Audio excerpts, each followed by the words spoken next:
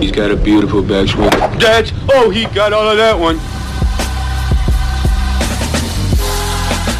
Oh my gosh. That is amazing. Layup with an iron into the hazard. Oh my God, you had to deal with the golf course people too! Well, that wasn't quite what I meant, you know. What is good, everybody? Welcome into the 73rd Hole Podcast, the official podcast of Golf Oklahoma. Sam Humphreys, Taylor Williams, Jim Woodward with you, and we are talking Players Championship. Scottie Scheffler saved the day for the PGA Tour over this past week, and Scottie Scheffler, boys, joins an elite list, a very short list of players to hold a Players title and a Masters title at the same time.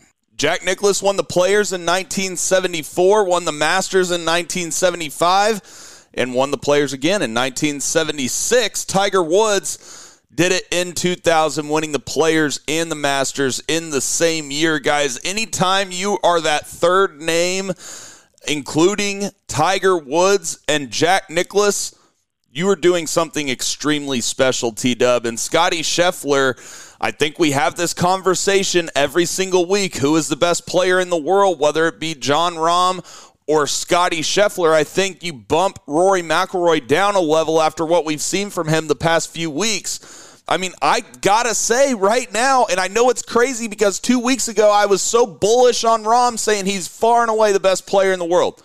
Scottie Scheffler might actually be the best player in the world right now, T-Dub.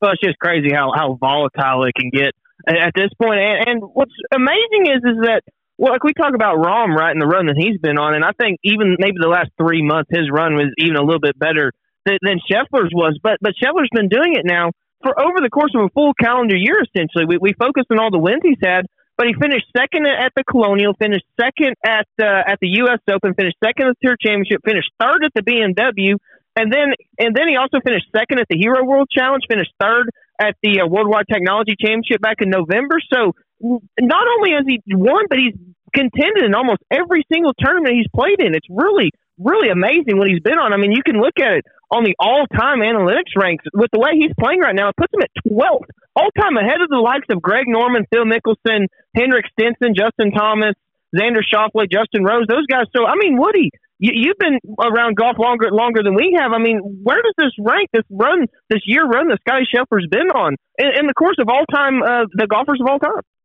I think we got to really, when we look at world number one, of course, we all have made jokes about the world ranking points, so it's hard to say number one this week, number one that week. If you add those two right now, because like you said, Rory's not quite up to speed. He needs to get his mind back on golf. I still love what Scottie Scheffler does over that long period. TW, you're right on. I mean, his consistency has been off the charts good. And he seems to really kind of step up under that, I don't know, that big spotlight. You know, when we looked at out there in Phoenix, that was one of the first upgraded type of events. And boy, he was defending and he came right out there and showed his moxie. And then I was really impressed with yesterday because that tournament it was always his to win, but it could have been his to lose. And he just seems like he's got a peace about him and a calm that's unlike any of those other guys. So, you know, I think you could still, guys, flip a coin when you say who's the best player. Well, every given week we just can't tell. But we do know one thing. Those two are head and shoulders above everybody else right now. Couldn't agree more. And speaking about being head and shoulders above everybody else, Scottie Scheffler, tee to green this week, gained more shots than anyone has on the field since 2004, guys. Total, strokes gained total. Normally we give you guys strokes gained per round on average. Strokes gained total, Scottie Scheffler gained 17.17 shots on the field, tee to green. That's the most since Adam Scott in 2004. And T-Dub, I look at this other stat, and we mentioned the stat that, Tiger Woods now joins Jack Nicklaus and Tiger Woods as players to hold the Players' Championship and the Masters in the same year. He also joins Jordan Spieth, Rory McIlroy, and Justin Thomas as far as players to earn their 6th win in under 100 starts, guys. By the way, it took Scotty Scheffler a little bit longer. Rory got his 6th win in his 53rd start, which was just ridiculous. Jordan Spieth did it in his 83rd start, and Justin Thomas did it in his 92nd start. Now, Scotty Scheffler found form. It just took him about a year or so because he got his 6th win in his 95th start, guys, or 97th start, excuse me. So my point here is he's joining elite company, and before we even get into the final round, it just seems like Scotty Scheffler, more than anybody else, more than Rahm, more than Rory, more than Cam Smith, more than Dustin Johnson, when he gets in contention, he just has that mentality that I trust under pressure. And I know that he's had certain times like the Tour Championship last year where he's blown leads, but the fact that that didn't hurt him and there was no scar tissue there, and Scotty Scheffler just goes out there and does what he needed to do, what we talked about on the radio show, that great players would win this golf tournament. He goes out there and wins it by 5, T-Dub. What he's doing, I don't think, is just him being the best player in the world right now. I actually think what Scotty Scheffler is doing right now is historical. I really do. It's definitely on its way to being that way, especially if he can maybe get another major this year to add on top of it. And just to go to what you're saying, the calm demeanor that I saw yesterday in the final round was truly crazy because you look at the first hole, he pulled it a little bit left, was able to recover, made a par. He was in the middle of the second fairway and hit just a horrible second shot, just pulled it about 50 yards and wasn't able to get up and down there. And then was only about 15 feet away from the flag on 3, but he had to chip it because he was in the fringe and hit such a horrible chip and then hit a 5-footer putt that didn't even touch the hole. And you look at someone, if that was Terrell Hatton, he would have probably broke half the clubs in his back. And Scotty Scheffler was able to stay calm, made a few pars on what were the toughest holes really on the course in 5, 6, and 7, that little stretch in there. 6 isn't that hard. And he actually hit a really good drive on that hole and then hit a horrible wedge. So, I mean, that even adds on to it. And you look at the 8th hole, and that's where absolutely everything changed with that chip in. And you think at the time that, okay, well, his shot pulled it, and you think maybe if it went in the bunker, that actually would have been better because it would have been a little easier shot because he had kind of a quirky stance. Ended up being a blessing in disguise that it stayed out because that's when he chipped in and then rattled off to make 5 straight birdies. From there, 4 more after that hole. And then at that point was able to coast in because I can't think of a golf course that would be more to not have a 5-shot lead on the tee ball or on with the 3 holes to go. So he was able to handle that stretch pretty well. You need a big lead because Hatton was able to go out and post a 12 under. So I mean, Woody, what I saw yesterday was kind of what we expected. Me and Sam both prognosticated on the radio show that Scheffler wouldn't only win, he'd win by a lot of shots. So one of the few times that we're both on the same track and make it right. But I agree with Sam because, like I said, with the old-time analytics rankings, which go back to, I believe, 1995 or something along those lines, so we don't have Jack Nicklaus and Arnold Palmer on there. But his current golf right now is the 12th best of all time, Woody. I mean, and if he gets a little bit better, he'll crack into the top 10. I mean, that's the definition of historic, in my opinion. I think what you saw when you said how calm he was, I think that tells me more than anything how comfortable this guy is getting at winning and how comfortable he is in whatever setting you put him in, no matter how big or small it is. He showed a lot of moxie. Now, I will say this. He got a pretty good break. When Min Woo Lee made triple on 4, it just all of a sudden it gave him that little bit of breathing room. You're right, though, T-Dub. That other stretch of holes, 5, 6, 7, even 8 is a very difficult par 3. He steadied the course, and everything was going pretty good. Then that hole out with that chip, we've talked about it, gentlemen. I don't know how many times. We talk about how some guys lose golf tournaments, some guys win golf tournaments. And there's a swing somewhere in the round that it just sets them off. And obviously it's easy for us to say now, but the chip in on 8 and then the run of the next 4 holes, birdie, and the golf tournament's over at that point. Terrell Hatton, give him credit. He made a little bit of a show out of it by that 29 on the back 9. I felt bad for Terrell Hatton because he didn't have anything to bitch about. Everything went exactly his way. I felt kind of sorry for the guy. He didn't have a way to throw his hands in the air going Windbag City. And I said to you, Sam, we text back and forth a little bit yesterday, and I said, he must have heard our podcast, so he's trying to readjust his attitude. But I just think he had the perfect back nine. There wasn't anything he could bitch about, personally. I do want to go back to the start of this round because I don't feel like anybody ever put any pressure on Scotty Scheffler, but Minwoo did when he birdied number 1, and then I felt like Scotty started pressing a little bit. You know, him gunning the chip on number 3, and then taking driver at number 4 after Minwoo had already hit it right in a bad spot, and so I think he was pressing a little bit, but then when Minwoo had to pitch out in the middle of the fairway, it kind of calmed Scotty Scheffler's nerves. He hit a great shot into 4. By the way, before number 4 on the 4 tee box, before Minwoo Lee hit that drive, we had another Azinger all-time jinx. He said Minwoo Lee is the only player to be bogey-free on this front 9 going into the final round, and Azinger totally jinxed Minwoo Lee because he went on to triple bogey number 4. And then we had Hideki, who was making a charge. He got it all the way to 7 under on the round. He was, 12 under, one shot back, and then hit it out to the right on 14, fatted his chip shot and made double.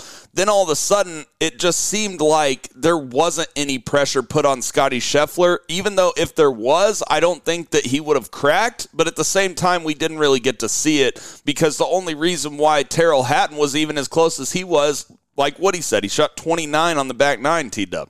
Yeah, I think the difference that you saw between Scotty and Minwoo was just the decisions off of the tee box. And Scotty was so much more aggressive. I mean, he hit driver on 2, hit driver on 4, as you mentioned, and kind of got away with it. Was able to hit a really good shot and hit driver on 6, really down there. Was only about 80 yards out. And Minwoo Lee on the front 9 only hit driver on 1 hole. The second hole and hit it way right. And what we saw a little bit on the back 9, especially with Minwoo's drive on 11, that he's just not confident with his driver at all. And I think that the broadcast was being a little bit too aggressive on Minwoo because we talked about it last week in our preview show that you don't have to overpower this golf course, and a lot of holes don't even allow you that opportunity. And Minwoo having, with his driver, upper 180s, low 190s ball speed, he doesn't need to hit that many drivers anyway. So, yeah, I think the broadcast was a little bit too aggressive on that front on some holes. Maybe the decision on 9 that Minwoo had because he was in the middle of the fairway, had a little bit of mud on his ball, I think, is probably the reason he didn't go for it. So maybe he would have changed that decision. But yeah, the shot on force is really what did it for him. I mean, that's one of the worst wet shots I've ever seen. I think he made the right decision to punch out and lay up. But then from there, he just absolutely cold-fatted it. And that's just something you cannot do when you're in the final group of one of the biggest tournaments in the world. So this tournament exposes what happens a lot of times is because they talked about, and we even talked about on the radio show, how Sunday 54-hole leaders of this tournament really don't have good success. Well, a lot of times, that's because the guys up there, like a Minwoo Lee, hasn't really been there that much and didn't have the experience. He's won a couple of times on the DP World Tour, but he's nowhere close to ever winning a tournament as big as the Players Championship, and that it got exposed yesterday. And you saw where Scotty Scheffler was able to still have his confidence and still be able to prevail and be patient, even when things didn't look like they were going well to start. But Sam, you kind of mentioned it earlier with that Terrell Hatton's 29 on the back 9. I mean, Woody, to go to birdie 14 through 18 like that, to finish like that and hit that shot on the 18, it's some of the best golf I've ever seen. I mean, it's truly crazy. And I at one point, I thought it was going to put a little bit more pressure on him until Scheffler had that magical run, essentially 8 through 12. I thought Hatton's 12 under actually had a chance there for a while. Listen to this stat, guys. How much money was that little stretch for Terrell Hatton worth? If he would have parred 14 through 18 instead of birdie, it would have cost him $2.258 million. If he would have made pars instead of birdies. How crazy is that? That's pretty crazy. That birdie he made on 18, guys, that was off the charts good. I mean, of all the shots he hit on that back 9, that out of that right rough, now he had a good lie to hit it cut around there, and it was like 4 irons, is what somebody said. That was world class, to say the least. I was interested to see, Sam, you might have this stat. You know, that bogey Minwoo Lee made on 18, he went from a tie, would have been a tie for 5th, I believe, with Matsuyama into a tie for 6th with about 7 guys or 8 guys. So that was expensive bogey on number 18. And so here's the payouts. So Matsuyama made just over $1 million. everyone who tied for sixth. Max Homa, Justin Suh, Justin Rose, Lingmerth. You had Sungjae M, Cam Davis, and Minwoo Lee all tied right there, 8 under, tied for sixth. Those guys made $736,000. So yeah, it wasn't $500,000. But it also cost him probably, I think if he would have won that much money, he might have been able to earn tour privileges too. Anyway, long story short, the bottom line was that Scotty Scheffler was hitting driver because he's comfortable with his driver. Those other guys are not. And they always used to tell me, you drive for show, you putt for dough. Well, that's not true. You drive for dough and you putt for dough. If you can't drive your golf ball very well, you're not going to win very much. If you can't putt, that's for sure happens. But Scotty Scheffler took the driver on a lot of holes that a lot of people questioned, and yet hit him perfect every time. So, again, he's by far head and shoulders. He's a better golfer than the rest of them right now. Guys, I want to talk about Viktor Hovland, and Javi does end up kind of backdooring a top three, tied for third at 10 under par.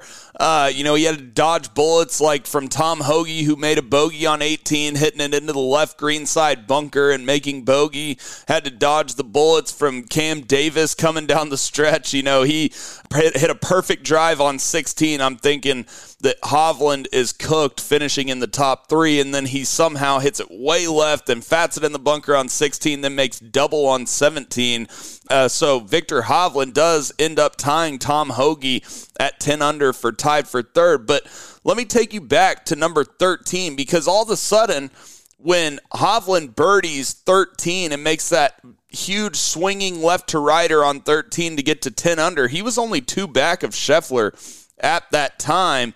But then Hovland coming down the stretch, he burned the left edge at 15. Javi then snap hooks it on 16, gives himself no chance to make a birdie there, even though he did hit a solid 5-iron to the left edge of the green and burned the right edge there.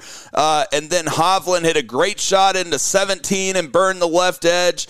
And then, like I said, he pars 18. And so we were talking about, what that Hatton finish did for Hatton. Hovland did the opposite. He parred 14 through 18 and ends up finishing tied for third in the golf tournament. I thought when Hovland birdied 13, he had a chance to maybe put some pressure on Scotty Scheffler, and it just didn't happen, T-Dub. No, it was really a pretty classic Hovland tournament when you look at it. It was gained 1.76 shots approach, which is exactly what you expect. Gained about half a shot off of the tee, so his ball striking's there. Lost a little bit of shots around the green, you expect that, and gained about half a shot on the greens. And that's really the difference for Hovland. It really, at this point, he hits all his shots about the same. His chipping is going to be about the same. And then it's all dependent on his putting. And really, he actually made that putt on 13, Sam, I thought was going to be absolutely huge, and I thought it was going to propel a little bit of a run. He missed that little one on 15. 14's a hard hole. You can't really expect to bury that one. He's going to be a lot more likely I thought it would have made bogey because that hole played at 4.32 is one of the hardest holes. By the way, real quick, before you get to 14, when he made that putt at 13, Scotty Scheffler had not chipped in at number 8 yet. So from that point, Viktor Hovland played even par, and Scotty Scheffler then proceeded to birdie his next 5 holes. So that was massive. Yeah, and you look at it too. What was the putt that he missed on 15? It was not very far. It was only about 15 feet or so, something like that. So could have easily made that one. Those are the putts that you have to make if you're going to chase down a great like Scotty Scheffler. And then he wasn't able to hit that horrible drive on 16, hit his snap hook, and then actually recovered pretty well from there, able to make a par, but then also not able to birdie 17. But with how people were playing down the stretch as well, I mean, kind of lucky that he didn't just hit it in the water on 17 because everyone was collapsing on that hole. It was truly crazy. I never seen so many balls go in the water from the last groups, and I think that just had to do with it wasn't the extreme big names that were hitting it in the water a lot of times, with the exception of maybe Max Homa when he got up there was the exception, but like Cam Davis hit it in the water there, Aaron Rye hit it in the water, along with other numerous guys too as well. So reminded me a little bit of 12 at Augusta in 2019, didn't it? It had a lot of similar vibes, yeah. It was basically handing the trophy to Scotty Scheffler is what it was doing, just saying, hey, just have to play solid golf from here and doing it. But I think what made the tournament not have as much drama is that no one was really able to push Hatton for second. I thought Hovland would have even been able to do that for a stretch and just wasn't able to do it. Tom Hoge had a chance to make a little bit of a run, and he still wasn't able to get it done. He made a bogey on 11 coming in, and then also bogeyed 18 as well, or else he would have been up there. So I don't know, Woody. I think that this tournament, it was extremely exhilarating to watch for the first 4 hours of it or so.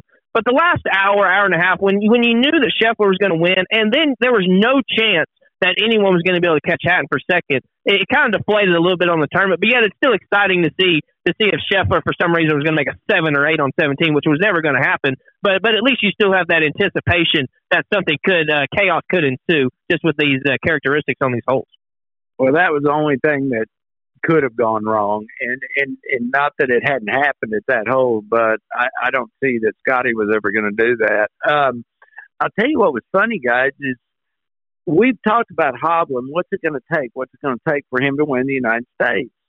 If you listen to you guys with your statistics, it's still his short game. It's his putting and his chipping, and it's not much, guys. What would a half a shot or one shot do for him?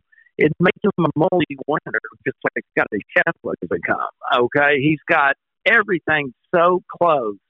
We got to find a way to get Victor to a psychiatrist or somebody that can get him just one more shot, one of those places, and he'll be a multi-winner also. So the golf tournament was fun to watch. It was exciting. I thought it was exciting for a while, but then it's always fun too to watch a guy devour the field when he's that good. I enjoy watching somebody play golf that's that good and that technical and tactical and how he goes about his business. I'm not comparing him to Tiger by any stretch of the imagination, but Tiger used to win golf tournaments by 12, 15 shots, and we still watched because he was so doggone good. And you just wanted to watch him because he was so good. I'm starting to like that Scotty Scheffler the same way. I love watching him come to 17, and everybody think, well, he could still have a train wreck. No, he's not. Should have made 2. He just lagged that putt up there. But he hit a great golf shot under all the pressure in the world, and he did that a lot. So whereas, it was kind of boring from the standpoint he won by 5, it's also boring to watch somebody be that good at their sport. Hey, I agree with you. And let me go back to the other guys at 10 under, because I mentioned that Victor Hovland and Tom Hoge finished the golf tournament at 10 under. There was a player that got to 10 under at one point in this late in his final round and finished tied for 44th. That's Taylor Montgomery. He played 15, 16, and 17. 7 over par? Guys, he played 15, 16, and 17.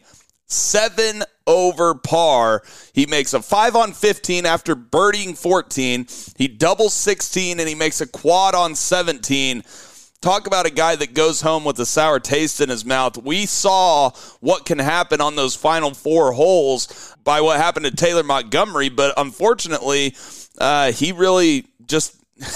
golly, I feel bad for the guy. I really do, because he cost himself so much money, T-Dub. Yeah, Taylor Montgomery did not represent the Taylors very well there on those final few holes stretch. And we talk about that, like Tyrrell Hatton, the guy who made so much money on the back nine. Well, if Hoge, or not Hoge, Montgomery would have stayed at that -10 range, finished T3rd, he would have made a little over $1 million. And at this point, finished in T44. He made $75K. So, I mean, that's just almost $1 million difference on those few holes, which is just, like you said, it's sad to see. Even if he just would have maybe just only hit one ball in the water on 17. What was funny was he actually hit it in the water on the crosswalk area. So it crossed the hazard up there. So that's where he went up and dropped. And then he chipped in the water in his next shot. I mean, in all fairness, it was one of the most difficult chip shots that you'll have on that golf course. But at the same time, maybe the decision, going the drop area would have been better, even though you think, I'm only 15 yards from the hole here, I should do this. But he was just literally put in a possible position. And then obviously the bogey on the par 5, 16th was just absolutely unacceptable. You could accept a bogey on 15, Woody, but to play 16 and 17 at a combined 14 strokes, I mean, you're just pissing away dollars at that point. Well, yeah, and we talked about it the other day. You become in that fog or that it's shock is what it really is, guys. You know, yes, we want to talk about if they've done this, if they've done that, but this is a riddle for you, and you can think about it, and you'll give me the answer when we're off air. Do you know if the Pilgrims would have seen a cat before they saw a turkey, we'd all be eating something else for Thanksgiving? So I do know the answer, Woody. I do know the answer. Yeah, those ifs and buts. Yeah, those ifs and buts are just not there, guys. We can't. We want to do that. It's easy to do that, and I'm sure there's a lot of guys that were sitting at home that night going, "Gee, many Christmas, how much money I just cost myself." But they can't. They cannot do it. They just got to move on. Hopefully next year when Taylor Montgomery comes back to those series of holes, he gets some payback, and maybe he birdies them all this time. But he's going to have to learn from the mistakes like everybody does that plays golf. It's just a tough game. Yes, it absolutely is. Let's go to, I don't know, who do you guys want to talk about next, Tito? I've got you disheveled, don't I, Sam? I'm sorry. You got to think about all that delicious Thanksgiving food that Woody was talking about. Sam is disheveled. I've just ruined him today. I'm sorry. Here's two guys. Here, I'll try to get us back on track, guys. I'll do my get best. Us back here. I'm sorry, back. guys. I went off the rails.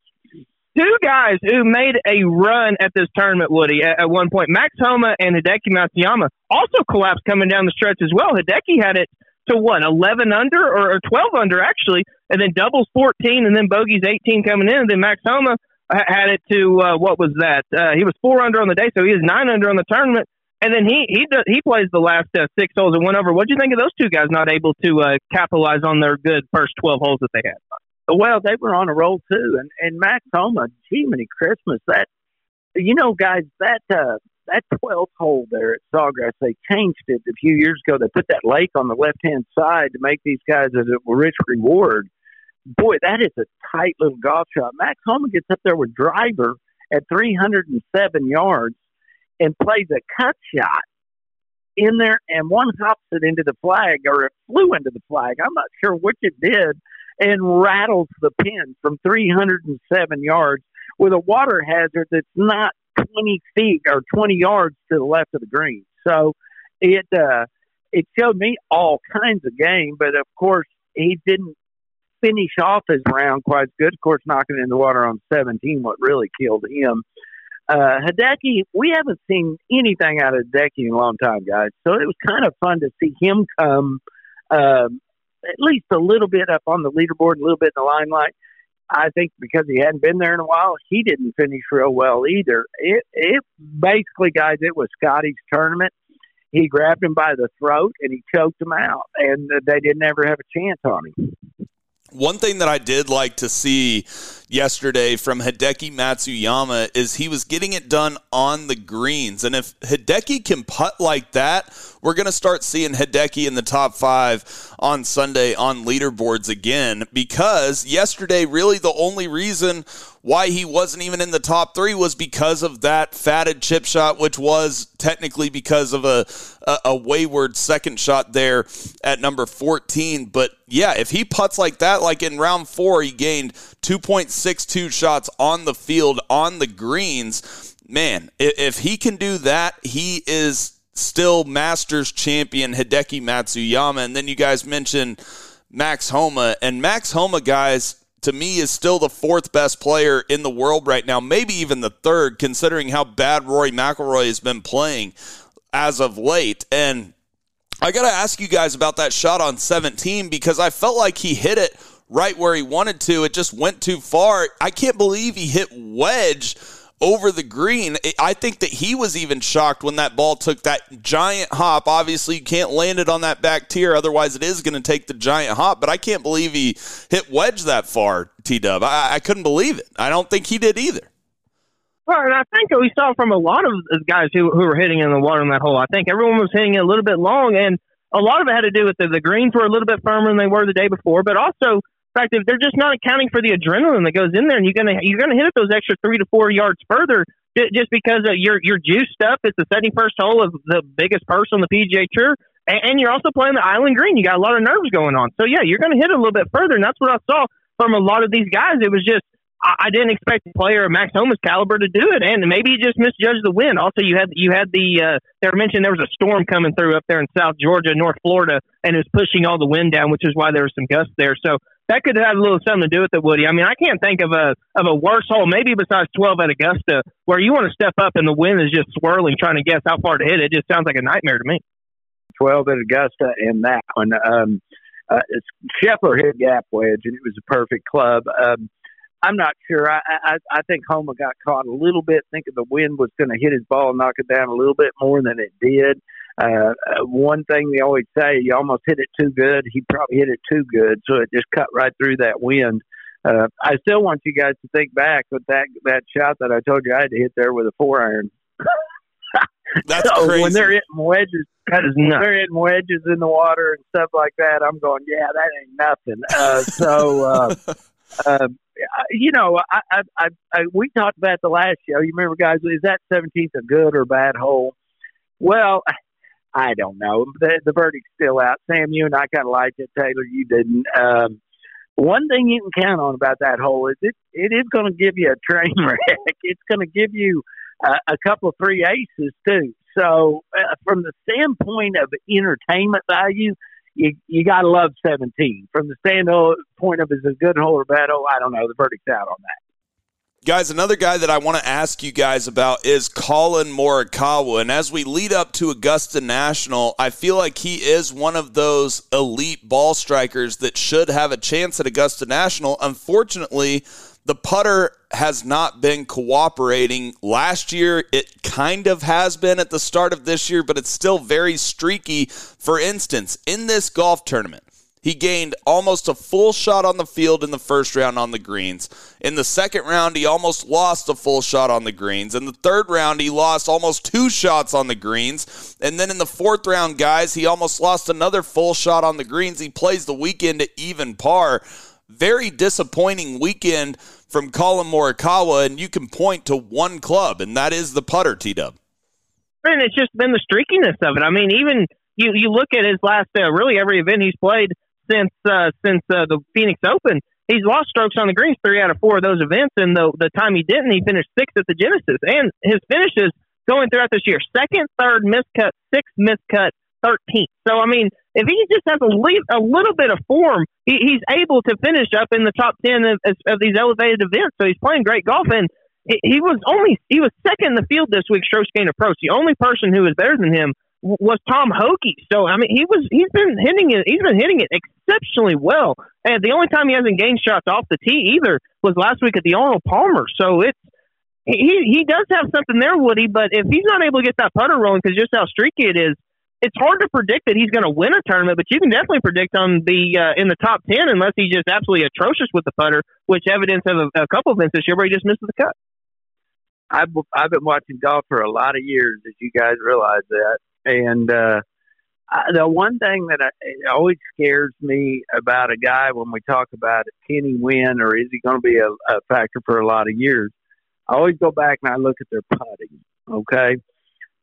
Tiger never changed his putting stroke. Jack Nicklaus never changed his putting stroke. None of them ever went left-hand low, claw, setting it into their wrist or their arm. I saw Fowler now has got a putter embedded into his left forearm. The reason why they didn't is they never quit believing they were a good putter. They might not putt it good every week, but they always thought they were good putters. Jack Nicklaus used to always act like he had a spike mark every time he missed a putt. There wasn't a spike mark every time, guys. Come on, that's bull. He just wanted to make, in his mind, think, wow, that was such a good putt, I got screwed, okay? You know what I mean? He just never, ever believed he was a bad putter, nor did Tiger, okay? Any really good putter never believes he's a bad putter. These guys, at some point, have questioned because they've changed their putting grip. They've changed putters. They've changed styles. I don't know. I just telling you guys, the best players, the greatest players in the world, their putting stayed with them throughout their whole career. Colin Morikawa is very young to be struggling with a putter.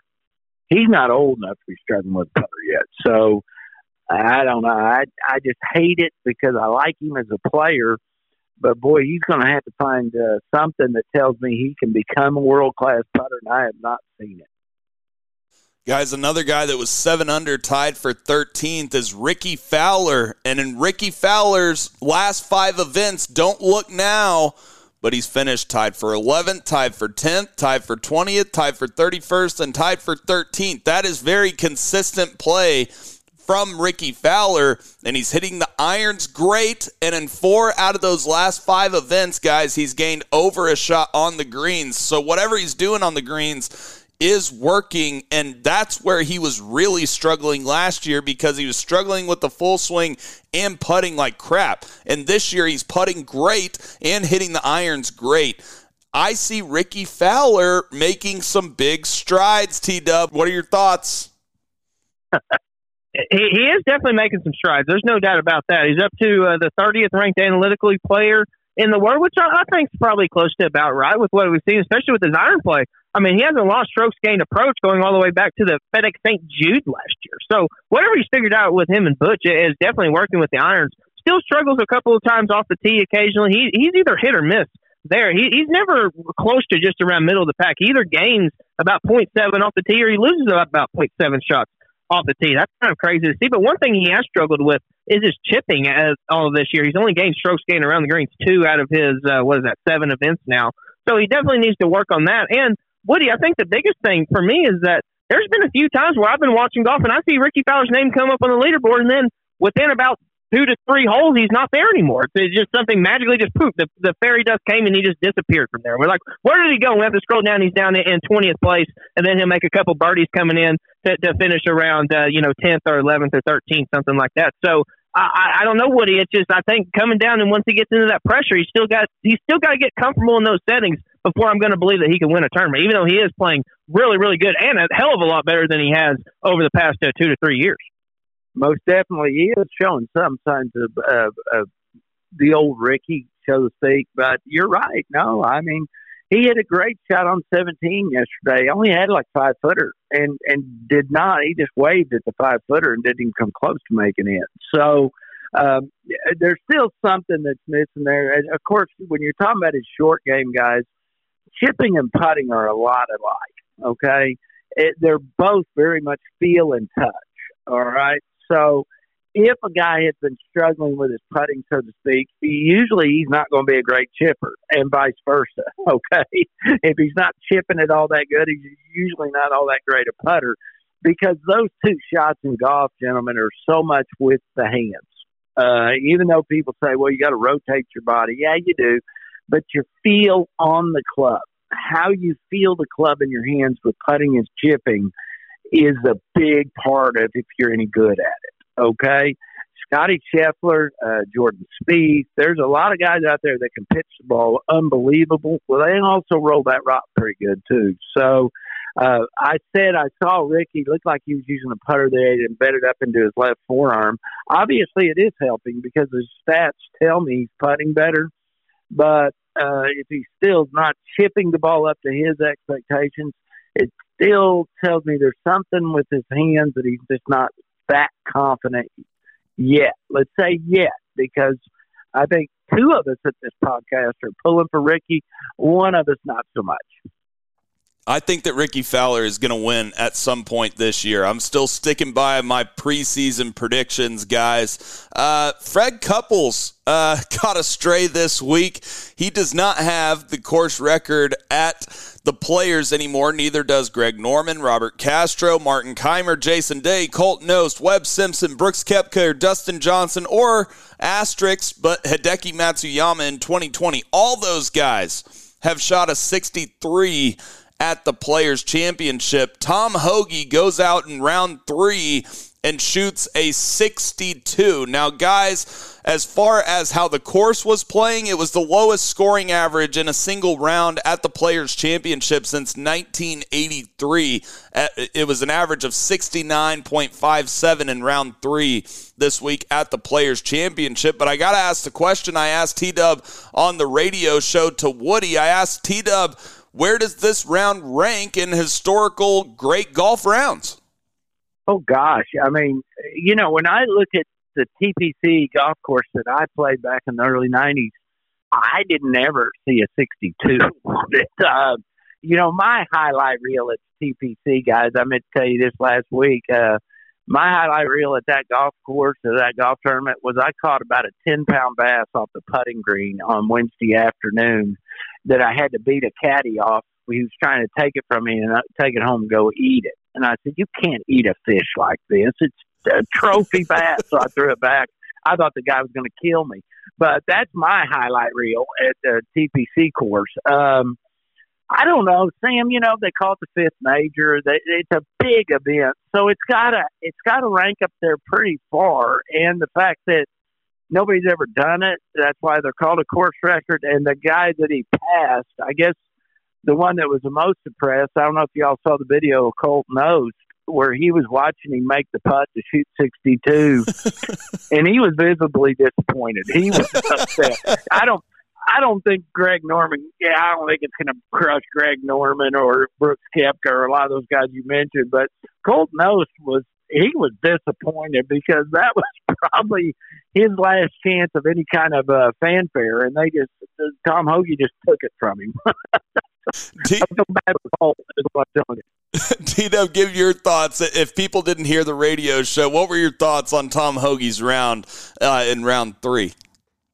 Well, there's a certain point where you can't really talk bad about a 62. It was a fabulous round of golf. He gained 3.89 shots gained approach, and he gained 2.43 on the green. So he was hitting it close and then making every putt. If there's not a bigger recipe for success than that, I don't know what is. But you look at, because you asked the question, where does it stand all-time ranks? The round strokes gained total gained 7.59. And you can look at the best all-time rounds. The best round of all time was Jim Furyk's 59 in the second round of the 2013 BMW Championship. He gained 13.03 shots on the field. And so this list here goes all the way down to 200. And the 200 best round was at 8.96. So Hoagie's round was still a full shot less than the 200th best round analytically of all time. And what I said on the radio show yesterday was I kind of translated to what Brendan Grace did at the British Open at Royal Birkdale. I can't remember what year it was, but he shot 62, which broke the all-time record for a major. No one's ever shot 62 in a major, but it was on a par 70. It was extremely wet conditions. The scoring average was extremely low that day, so no one in the annals of golf really looked at it and said, "Oh, well, that's the best round in a major ever shot." No one thought that. So I kind of translated to that where yes, it's a great round and it has the official scoring record. But if you look at the all-time rounds played at TPC Sawgrass, while I definitely think it has to be in the top 10, obviously, I think that there's been a decent amount of rounds probably played at this course that were a little bit better, even though the scorecard may not necessarily reflect that. Yeah, by the way, that Brandon Grace round was in 2017, like T-Dub said, at the Open Championship. I agree with you guys. Like, this is nice, but then you have the caveat that it was literally the easiest day at the Players' Championship since 1983. Guys, I want to transition back to Scottie Scheffler to wrap this up. Scottie Scheffler has been extremely clutch in his career, albeit a very short career at this point. But when he has the 54-hole lead, I'm going to list off where he finished. At the 2020 American Express, he finished third. At the Cadence Bank Houston Open, he finished tied for second, but he did get wins at the Masters, the Phoenix Open, and the Players. By the way, the Phoenix Open and the Players are both here in 2023, and the other ones are like the Charles Schwab back in 2022 last year and the Tour Championship. He's never finished worse than third when he has the 54-hole lead, and even at the American Express, he was tied for the lead when he ended up finishing third. And so, guys, my point is when Scottie Scheffler is up there, he's not going to just, blow up and give it to the other guys, and I feel like that's the mark of a great champion, T-Dub. Oh, it 100% is, and you look at how things could be different. And I don't want to go back to Woody's analogy earlier, but I just wanted to live in an alternate universe and see what may have happened. If Scottie Scheffler beat Sam Burns in that playoff at the Charles Schwab, as you mentioned, we could be looking at Scottie Scheffler's over the last few years entirely differently. And then you have when he blew the 6-shot lead of the Tour Championship. I mean, it's literally, if he would have won those two and done everything else the same way, we'd be looking at this as one of the best years of golf that we've ever seen, even though we're still even considering that up to this point. So another example would be like if Colin Morikawa, who we were just talking about earlier, if he had not collapsed at the Century Tournament Champions in Hawaii, maybe we don't look at Jon Rahm's run as extensively as we do. But we live in this universe, so we have to give what we're dealt. And at this point, Woody, I think Scotty Scheffler has to be the favorite at Augusta going forward. And I think even whenever he plays in a couple weeks down at the match play, this is the last guy that I want to play in a match play format or any type of format. I got to tell you that Scotty Scheffler is the last guy I want to play heads up. I want to be on his team, but I don't want to play against him right now. Good Lord. There's not enough shots in the world I could take. He has proven, though, guys, I think he has proven that he's got the moxie with a lead to go out and finish it off. He hasn't got a lot of those stats to go off of. What do you have, 4 or 5? But what he has shows me he's not going to blow one very often. So, we change. It seems like every week who's going to be the favorite at Augusta, because I don't know, gentlemen. It's what is Augusta? 3 weeks.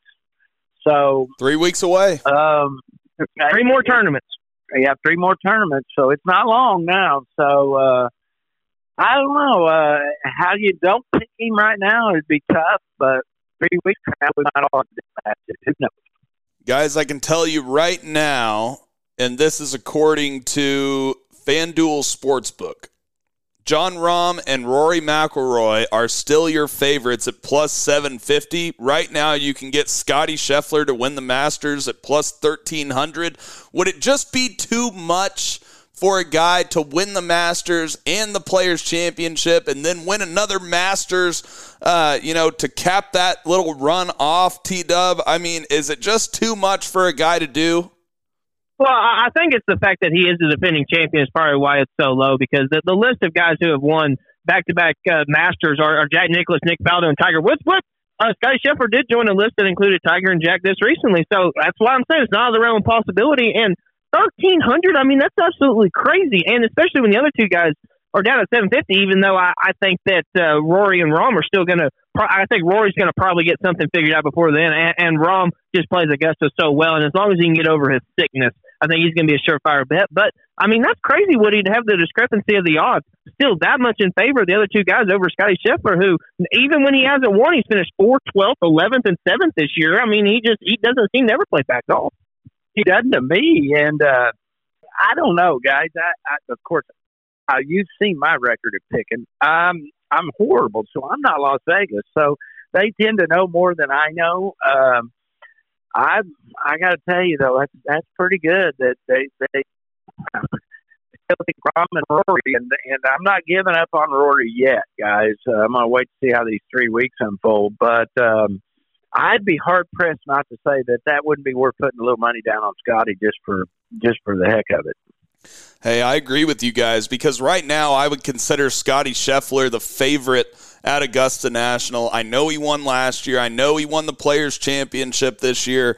I don't care. He's just playing the best golf tee to green of anyone we've seen in like the last 5 years, guys. It's really impressive stuff that we're seeing from Scotty Scheffler. By the way, to round out the top 5 favorites for Augusta, you have Cam Smith at plus 1,500 right behind Scotty Scheffler, and then Justin Thomas and Jordan Spieth, they're plus 1,700. So it looks like you're going to be, if you don't like any of those 6 guys there as the favorites there in the top 5 of the favorites for the odds for Augusta, I mean, you're going to get massive odds on some guys. Like, say you liked a Tony Finau, he's plus 2,400, or a Xander Schauffele at plus 1,900, or a Dustin Johnson at plus 3,000, guys. I think that you might be able to find some value right now if you went in and put a little future on one of these guys to win. Guys, I mean, to kind of wrap up this Players' Championship, I enjoyed the product, but I do think that this is the reason why the PGA Tour has gone to limited field, no-cut events, because you did see a bunch of the big names not on top of the leaderboard, much less, I mean, we had guys like Rory McIlroy and like Matthew Fitzpatrick all play terrible. Justin Thomas was down there right around the cut line as well. I think that this is probably the reason why those top players force the PGA Tour, for lack of a better term, to go into these limited field no-cut events, T-Dub. Yeah, the missed cuts thing is really the big thing, because whenever you don't have a guy like Rory McIlroy playing the weekend, there's going to be a lot of people who are really discouraged by that. And you can't really help a situation like John Rahm withdrawing, so that's kind of an exception to this rule. But in all honesty, they kind of lucked out in a sense, because you look at the leaderboard, what it was on Saturday evening going to Sunday evening, it was drastically different. And let's just flip it around and say that the leaderboard ended up being what it was on Saturday. You would have had all kinds of guys who more than likely wouldn't have been in those limited field events who would have played really good in this tournament. So I think they got a little bit lucky on that aspect, that those guys came back a little bit down there. So when you look at the final product, you see Scotty Scheffler, Tyrrell Hatton, Victor Hovland, Hideki Matsuyama, Max Homa up there, Justin Rose, and you think, oh, okay, well, this turned out about how it should have anyway. So this kind of doesn't change anything, because we just would have had these players in our field anyway. So I don't know, Woody. I think that, like we've said this entire time, I think it's better to give the guys a chance against the great players and prove that they can beat them, as opposed to playing in another event to just earn a chance to get up there. And I think what we saw the first 54 holes of this tournament kind of proved that, at least in my sense. Most definitely. And you can't knock the Rorys and those guys for trying to get these no cuts and all the money up top, because if I was one of those guys, I'd want that deal. We beat Jay Monahan up a lot on our podcast, but I wouldn't have wanted to have his job the last few years. He had to go through COVID. Now he's going through this attack from Liv. I mean, the guy has held his ground as best he can. He's trying to do what he thinks is the best thing for the PGA Tour. I'm sure he's being coached on how to figure out what's the best thing for the PGA Tour. And only time will tell, gentlemen, if we like that product or don't like that product. I think people are going to miss, just between you and me, the underdog, the men who lead. You know what? Where'd he come from? I think they're great stories. It's what's made golf, I think, one of the best sports ever, is because there's always a chance for the underdog to come from nowhere. If all of a sudden you don't even give him a chance to tee up, it's kind of a blemish. I got to see how it's going to all unfold. I don't know. The verdict's still out. I see where you're coming from, Woody, but the top players in the world, if they lost one of those top 5 players in the world to live, they got to keep those guys happy. And so, yes, I think that the golf fan might be, catching the brunt of this blow, like catching a stray here. But at the same time, you're still going to see some underdogs in major championships. You're going to see some underdogs play well on the non-elevated PGA Tour events and get up into those elevated tour events. You're still going to have some underdogs, but I see what you're saying. There's just not going to be as many. The last thing on Scotty Scheffler that I want to ask both you guys is, it seems like Scotty Scheffler, more than anyone else in the world, more than John Rahm, especially more than Rory McIlroy, more than Brooks Koepka or Dustin Johnson, I feel like Scotty Scheffler is more at peace with himself than any other top golfer in the world. And I feel like when you are under that deep of pressure that it is to win a players' championship or a major championship, you have to be at peace with yourself. And I see that oozing out of Scotty Scheffler, and I absolutely love that. That's one reason why I wouldn't shy away from picking him to win a back-to-back Masters, because he is just so at peace with himself and seems like he lives so much in the present, T-Dub. Oh, I think that's 100% right. I mean, you just look at it, and obviously we've learned from other athletes that you could hide this extent, but I just don't think Scotty Scheffler's this way. It looks like that he has a very good marriage. It looks like he has a very healthy family life. It looks like he's very happy spiritually. He's very openly about that. And it looks like him and his caddy have one of the best relationships on the PGA Tour. So, I mean, he has all the things going right off of the course, and he has all the things going right on the course. There's obviously a correlation between those two, and I think you're absolutely right. It seems like that, a lot of people would probably be pretty nervous that maybe he was somewhere deep down that there's $4.5 million on the line. But at the same time, he didn't show it, and maybe there's because he's so comfortable with all those other things, he knows that, well, yes, money's great and it's important to a certain extent, but I'm happy with my marriage. My family's always going to love me no matter what. And those things matter at the end of the day. It's nice to have that cushion and that essential love, Woody, because there's a lot of people who, unfortunately, in this world don't have that. And that's what determines a true champion also. TW, you're spot on with that. I mean, We read on Netflix where we were talking about the simple fact that his caddy, when he left to get Ted Scott as caddy, okay, is one of the reasons he picked him is because of Ted's faith. And I know you're not supposed to talk to politics and religion. I get it. But that faith that he's talking about is what helps him in a lot of these very difficult situations. You combine that with that family that just loves him, and you're exactly right. All of a sudden, the pressure doesn't seem as great. He has so many things going his way. So I think when you get right back down to it, it's easy to look at his golf swing and what he does golf-wise. But you guys are both spot on. You got to look at that circle around, that inner circle around him. How stable is it? His is like the Chinese wall. It's the Great Wall, man. It is strong. So when you've got that much going for you, how do you not pick him? I'm kind of like you, Sam. It would not shock me in any way if this guy won the Masters. Not in any way, shape, or form. No doubt about it. Woody, tell the people if they want to have things start going their way, they need to start with Quail Creek Bank, right?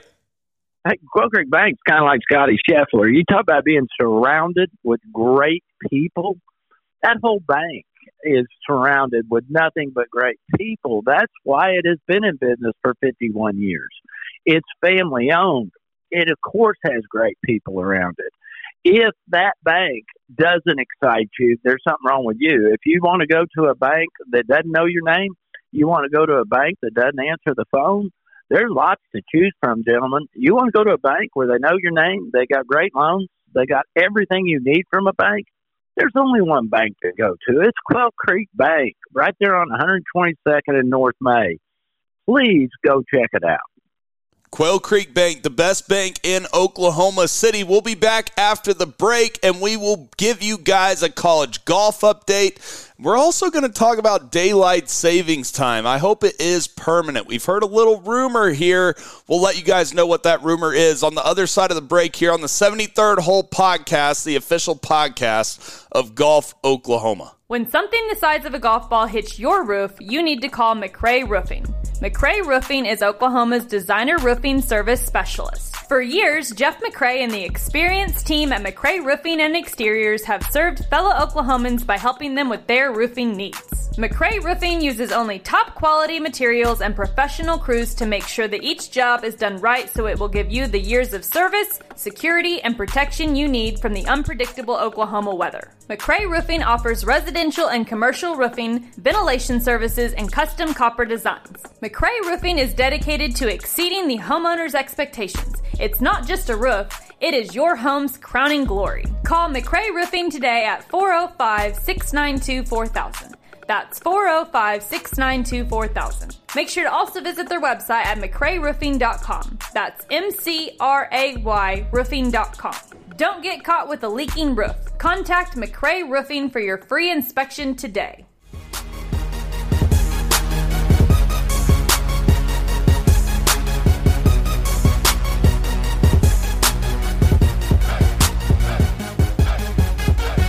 And we are back on the other side of the break here on the 73rd Hole Podcast, the official podcast of Golf Oklahoma. Go get all of your local golf news from golfoklahoma.org. Kim McLeod and Chris Swafford doing a great job not only covering local golf in Oklahoma, but college golf in the Big 12 area as well.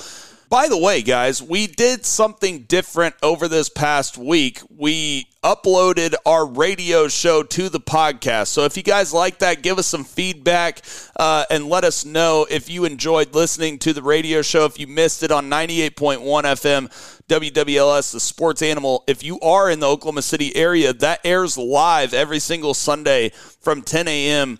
to noon. And you can also get our podcast on the Sports Animal and the Sports Animal app as well. Guys, speaking of local stories, so Senator James Langford of Oklahoma has come out and said that he is working hard with Senator Marco Rubio on a Sunshine Protection Act. And basically, this is the we get to golf until later all year round act, guys. That means that they are working hard to say that basically when we turned the clocks forward yesterday, it'll be the last time we ever change our clocks. We'll just stay in daylight savings time forever. And basically, I tweeted out, I said, so does this mean that the clocks will be locked at crappy gets dark after work and no time to play golf in the evenings time? Or does this mean that it's locked in summer? I can play golf until 9 p.m. time.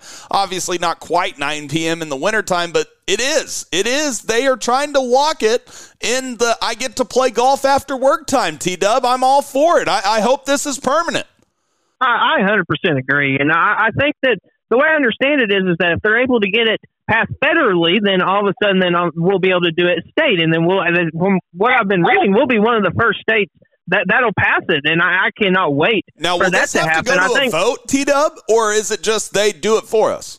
I think that it has to be voted on to some extent, and it passed one voting legislation at some point, and now it has to go on to another one. I'm not sure at the exact specifics, but I guess the only argument that I've actually heard against it that only makes any plausible sense is that in the wintertime, it's really cold in the mornings, and so you have kids waiting on school buses and stuff like that, and it's going to be really cold. So I get that point, but that's a minor consequence, I guess, when you compare to the amount of productivity and things that could be done whenever you have more sunlight, Woody. And then you also have just the psychological factor of having to adjust at different times twice a year. I think there's a lot of benefits from not changing it, Woody. And at this point, I'm one of the biggest advocates to hope that this does get passed.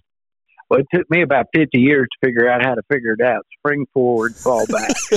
Somebody finally taught me that. So it's kind of like that little arrow on your gas gauge in your car where it tells you if it's on the left side or the right side where you fill your tank. Forever, I didn't know where the hell that thing was either. So you thought it was full and it was empty, huh, Woody?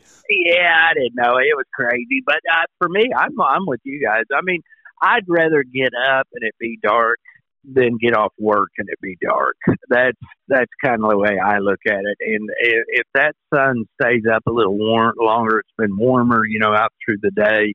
I'm sorry for the little guys that have to be at the school bus waiting on it, but I'm not at the school bus anymore, so I'm being selfish now, and I'm old. So the heck with you guys. Put on more coats, okay? I'm all in. Or just start class later, Woody. Well, go to class later. Yeah, you can also do that. Miss your first hour like I did. Yeah, exactly. So, that's exactly right. Just skip now, the first Woody, you did bring up some good points off the air. You said that golfers will love this, but golf pros will absolutely hate this because their wintertime hours will get a little longer, a little later in the day, right? Well, back when I was a club pro, and I'm dating myself, we used to have the rule you couldn't close the shop till the last golfer was in. So summertime was just a nightmare. I mean, you had those guys out there that would play till, dark at 30. The only time I lost a golf cart is because it was so dark. I couldn't find the golf cart at Oak Tree Country Club. That's another story. But I'll tell you this, the golf pros nowadays don't have quite it's tougher restrictions. A lot of times they can close the shop down before the last cart's in. So, again, this is being selfish, but I like having more time in the evening. It just gives those guys, like you said, Sam, you get done doing your show with Traver some afternoon and it's 70 degrees and you want to go hit a few balls, but you can't. It's dark. So, I like it. I think that Langford, I think it has to be voted more from the state than the federal, but I don't know that because Arizona, I think, guys, has already done this. I don't think Arizona. They are stuck in mountain time, so they don't. Right in the wintertime, they are 1 hour behind. In the summertime, they're 2 hours behind. Correct, because we spring forward and they don't. So they don't do daylight savings. Right. This is basically. Oklahoma would be the opposite. We sprung forward and we're never going back. Yeah, exactly. And so that's why I say I think it's more state regulated than it is from the standpoint of federally regulated. But, the government wants involved in everything. So I can't imagine the feds not wanting something to do with it. But if they ask me and I get to vote, I'm going to go to the ballot and say, hey, yeah, let's go forward. I'm all in. I'm all in on it, too.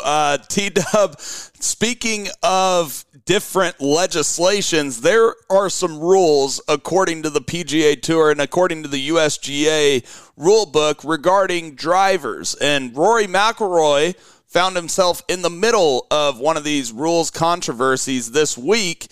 And basically, Rory McIlroy said, quote, yeah, obviously, I went to that new driver in Riviera, and it's just not, and then he paused, and then he said, look, I wish that I could use my driver from last year, but I can't because of, and then he paused, and then he said, you use a driver for so long, and it starts to get a little too, and then he paused, and then he said, basically, it just wouldn't pass the test. And the test that he is referring to is the CT test, which is the characteristic time test, which measures how fast or hot a driver's face is. And if the driver's face is too hot or too fast, it can be deemed non-conforming or illegal. We saw this situation with Xander Schauffele's Callaway driver that failed the test before the Open Championship in 2019, and this phenomenon is a little weird. It's opposite of what you would think.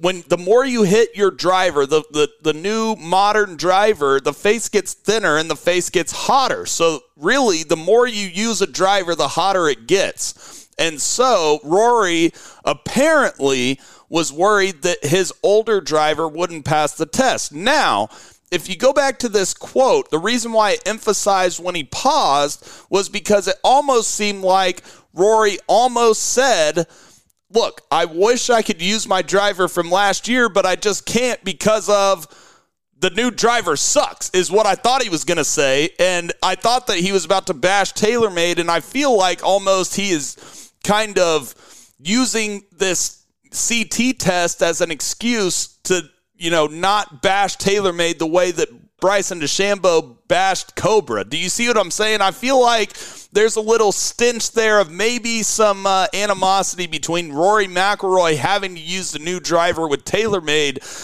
and maybe some animosity there that maybe TaylorMade is not making Rory McIlroy very happy right now. Yeah, you can definitely tell there is some animosity going on, because if Rory just really liked that driver and he was worried about the face being too thinned out, as you broke down very elaborately, especially yesterday on the radio show, you can get a similar head. You can get the same head. TaylorMade has to have one around that you can get and configure right. And they'll say, oh, well, it's just not the same. It's not the exact same. It's like, okay, that's just a psychological thing at that point. At least that's the way I see it. And it appears from a lot of things I've been reading that he has to use the new driver in his contract. And probably what's happening is that they're not giving Rory any leeway in that. And that's probably really pissing him off at the end of the day. Because it's interesting that Colin Morikawa actually this exact same week went back to his old sim driver that's multiple years old, not using any of the stealth. So, I mean, we kind of got what you want to call it, stealth gate, driver gate. I don't know. You've been around equipment a long time. I mean, can you remember a time where so many players, at least on the surface of it, have been extremely, extremely against the newest driver from a company who's predominantly known for making their drivers?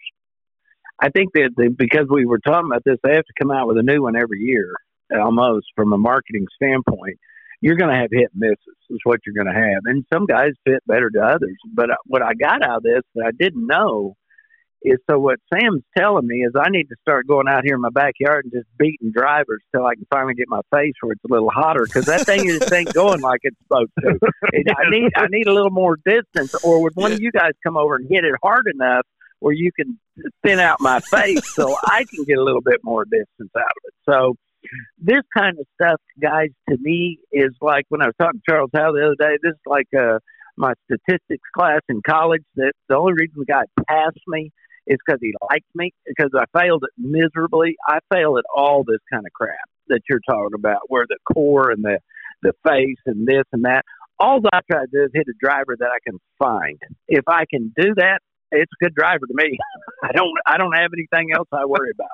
Yeah, I think it's an interesting thing, though, that so many players, like this is widespread, and I've even heard this, recently from different professional golfers, that they do not like the stealth drivers. They wish they could go back to the sim, but like T-Dub mentioned, it might be a different contract that a guy like Colin Morikawa has, where he has the ability to go back to one of the old TaylorMade drivers, and Rory McIlroy in his contract has to use the newest and greatest stuff from TaylorMade so they can promote it, right? And so I think this is maybe a little bit bigger deal than they're letting on right now. I 100% agree. I think that it would be not a good look for TaylorMade and their new driver if Rory McIlroy switched back. I mean, they'd have to do their best to try to keep it on the down low, but even then it would still get out. I mean, GolfWorks on Instagram, we would figure it out pretty quick. But I got a conspiracy theory on Rory, and I think it's leading to why some of his bad golf. I think he has so much internal conflict because I think a lot of things that he has been saying, I don't think he actually believes.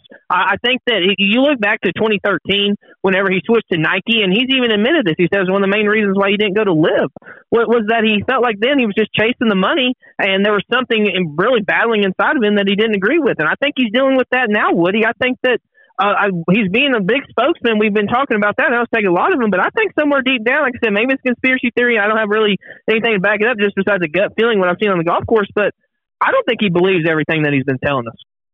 I don't either. And what he said in his commercial, he wants forgiveness. And they said, forgiveness? No, forgiveness. I want forgiveness. Okay? No, it was F-O-R. He wasn't saying forgiveness. He was saying forgiveness. Oh, yeah. Yeah, forgiveness. And Tiger said it sounded like far to me. So I think that I said it earlier. In fact, I said it when we were picking for this tournament. I didn't like him because I said he's got too much on his plate. He does have too much on his plate. He's a professional golfer. He needs to go back to being the professional golfer. He doesn't need to be a spokesperson. He doesn't need to be all that they say he is. Okay, so. Can he do that? We're going to find out. If he can, he's going to be a threat at Augusta in 3 weeks. If he can't, he's going to keep doing what he's doing. So if he wants forgiveness, I'm going to give it to him. That's exactly right. And I was going to go the same way that Woody kind of went with that answer. Rory has to stop being an activist and start being the elite golfer that he was beforehand. And like I said, an activist regarding this PGA Tour Live war, as Charles Howell said that it's kind of turned into, that it's not. And I feel like Rory did the exact same thing that everyone else, whether they're on PGA Tour or Live, has done. He did what is best for Rory McIlroy, and the media turned him into a savior and a hero. And maybe that is bothering him when he realizes that the best thing for golf right now is to bring everyone back together, T-Dub. Well, and it's just crazy because you're 100% right, like I just alluded to. I mean, he's got so much going on off the course. This is the opposite of Scotty Scheffler in a sense. Rory may have his family life and stuff going on, but he's so caught up in all this other BS that's going on with trying to make sure the PGA Tour is better than Live. It's really taking him up. But what's crazy about it is he's been complaining about his driver, and yes, he's losing a little bit of strokes compared to where he was, at least in the middle of last year. He's definitely hit his driver better last year, but he's still getting shots off the tee. 3 of his last 4 events, he's been absolutely horrendous with the putter. And this last time at the Players, by far his worst aspect was his chipping. I mean, I saw multiple times where he had some, they weren't simple chips, but they were halfway, doable. And he just chip them plumb across the green, just let him run out. And it was, I don't know, Woody, it seems like that he's worried about the driver. And I completely agree that stuff's going off the course and the activist stuff, but I think he needs to spend some time with Brad Faxon on that damn putting green. T-Dub, real quick, before Woody goes, you mentioned the strokes gained over the last 3 events. This week when he complains about the driver, if I'm not mistaken, didn't he gain over a shot and a half on the field for the 2 rounds that he played off the tee? That's right. Yeah, 1.36, yeah. Yeah. Something isn't adding up. Again, if he goes to Brad Faxon, Brad Faxon's going to tell him, hey, clear your mind, son. What are you doing? I mean, he's got too much jumble going on. So the best golfer is the peaceful golfer. Who's that right now, guys? Scotty Scheffler. You talked about it. You talked about the calm he shows and what's surrounding him. He is that guy. Rory is not, nor is John Rahm right now. John Rahm's fought some demons here the last couple of weeks. If you're looking for the calm, cool, and sophisticated, you're finding it in Scheffler right now. No doubt about it, guys. Let's get to a little college golf. We're nearing the end of college golf season. We're in March right now. Obviously, May, it'll get hectic with the Big 12 tournament and regionals and then the national championship at Grayhawk. But the Sooners, as we talked about last week, were in action. They went to Las Vegas, had a nice final round, finished tied for 5th in Las Vegas, and then played Texas A&M in a match where they won, but they're really starting 5, lost 3-2 to Texas A&M against them in a little match play match. But they're going to be back in action along with the OSU Cowboys at the men's NIT at Tucson Nationals. So not only is Live Golf going to be in Tucson this week, OU and OSU will be in Tucson as well. And I think it's interesting when we look at these rankings, guys. I mean, to me, right now, OU is just on the outside of the top 10 looking in, but you have these giants at the top, like a Vanderbilt, like a North Carolina, like a Texas Tech, and Illinois has been playing some solid golf as well. Does OU have the ability, and does OSU have the ability to maybe compete with these guys once we get into the national championship, T-Dub? Oh, I absolutely think that if everything goes right, especially I think OU is a little bit further along than OSU is, just because of all the stuff that OSU lost, and even in their last tournament where they finished 11th, they had to replace Nimgard Peterson, or I believe that's who it was who was injured. Rasmus Niergaard Peterson, that's right. Yeah, so I mean they've had it with, and we've alluded to all the stuff. Brian Stark and Chikara, all the guys they've lost. So I mean OU's a little bit further along on the Golf Week rankings I'm looking at right now. OU's currently 10th. OSU's down at 21st. So I think that's probably about right from what we've seen, just comparatively to the other teams. But I think Texas Tech, as you've been very high on them, Sam, I think they're a distant number one, at least right now, in the Big 12 rankings. But if OU could just make a little bit of push coming up in these next few events, Woody, I think they can make a run at the Big 12 title this year for sure. And if OSU starts to find a little bit of form, they can as well. But they got a little bit more ground to make up. I agree totally, and we're still talking about 18 to 22-year-old kids. We don't know what's going to happen. They could gel at any time. You're on amateur golf, college golf. Jay Siegel was back in the late 70s, early 80s, was an amateur. Played amateur golf, was an insurance agent. That's all he did was play amateur golf. He won 2 U.S. amateurs in 1982 and 83 and countless mid-amateurs. I don't know how many he won of that, but he did win 2 U.S. amateurs back-to-back, beating young men, 15, 16 years younger than him, beat them both 8 and 7. Jay Siegel was one of the best amateur golfers I'd ever seen. He was phenomenal, gentlemen. The reason why I brought him up is the Golf Hall of Fame is trying to figure out if they want to make him a member. You know, I'm off the subject a little bit, but when you've got a guy that is that age and has stayed amateur and played like Bobby Jones, is the great Bobby Jones did for so many years, how can you even hesitate doing it? And that's why sometimes our golf foundations just crack me up. You know, you say one thing and you do something totally different. So he was up for the Hall of Fame this year, and they didn't vote him through. And there's a lot of people that are very disappointed, me included. No way this guy should not be in the Golf Hall of Fame. And I want to get on my soapbox a little bit, and maybe there's somebody out there listening to our podcast that voted on that. And if you didn't vote him in, you're an idiot. T-Dub, I got to get your thoughts on Vanderbilt, because Vanderbilt goes to Cabo and wins the golf tournament, not by a little margin. They were 18 under. For instance, Oklahoma State was tied for 11th down there at 26 over par. And when we look at the individual rankings right now, I mean, you have Cole Sargent, who won the national championship last year as a freshman. They also have Wells Williams, who is a freshman at Vanderbilt as well, to go along with that great squad they had last year. Maybe we were sleeping on Vanderbilt a little bit when we were making our picks, whether it be North Carolina, Texas Tech, or some of these other schools at the top. By the way, right now, Vanderbilt is number 1, Texas Tech number 2, Arizona State is number 3, and Arizona State finished 3rd in that Tucson tournament, 4 shots behind Ole Miss in that Cabo tournament. They're headed to Tucson this week. Yeah, we definitely haven't been giving Vanderbilt enough credit this year. I mean, Gordon Sargent just mentioned, and Wells Williams, who won the tournament down that the Cabo tournament that OSU played in.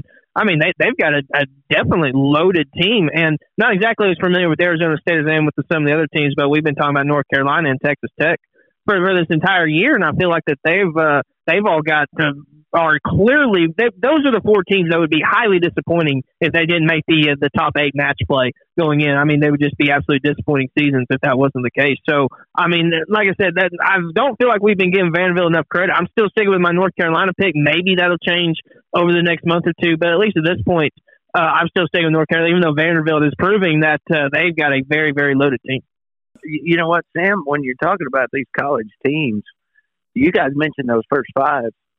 I don't know. I mean, I'd go all the way down to like OU, like we said, that could possibly win this. It wouldn't shock me. Okay, so I don't know how as a podcast we can sit and say, yeah, this is the team. It's kind of like picking the number 1 player in the world. I think all these guys have got that potential, and let's always remember match play. You know, match play, that just changes the whole thing, guys. We really don't know then. No doubt about it, guys. We will be back on Wednesday for our preview shows. Live Golf is in Tucson this week. T-Dub, where's the PGA Tour this week, by the way? I can't remember. Valspar Championship at Valspar. Innisbrook. The old Snake Pit. The old Snake Pit.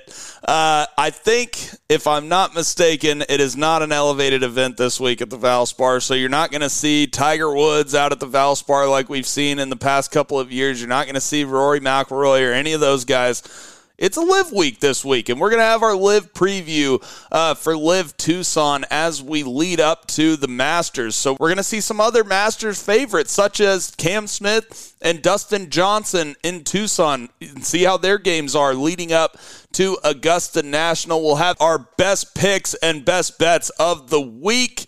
Speaking of that, T-Dub, how did your one-and-dones go this week? Oh, it was just absolutely marvelous. I mean, I got to give the Jim Traber, give it up to myself with my Scotty Scheffler pick. I mean, $4.5 million. I mean, it vaulted me up from essentially DFL to I'm up in the top 35 now. So I've got a striking distance. I've almost caught you now, Sam. So we might have a little shootout going forward, at least up until Masters. So I mean, just absolute awesome pick on my part.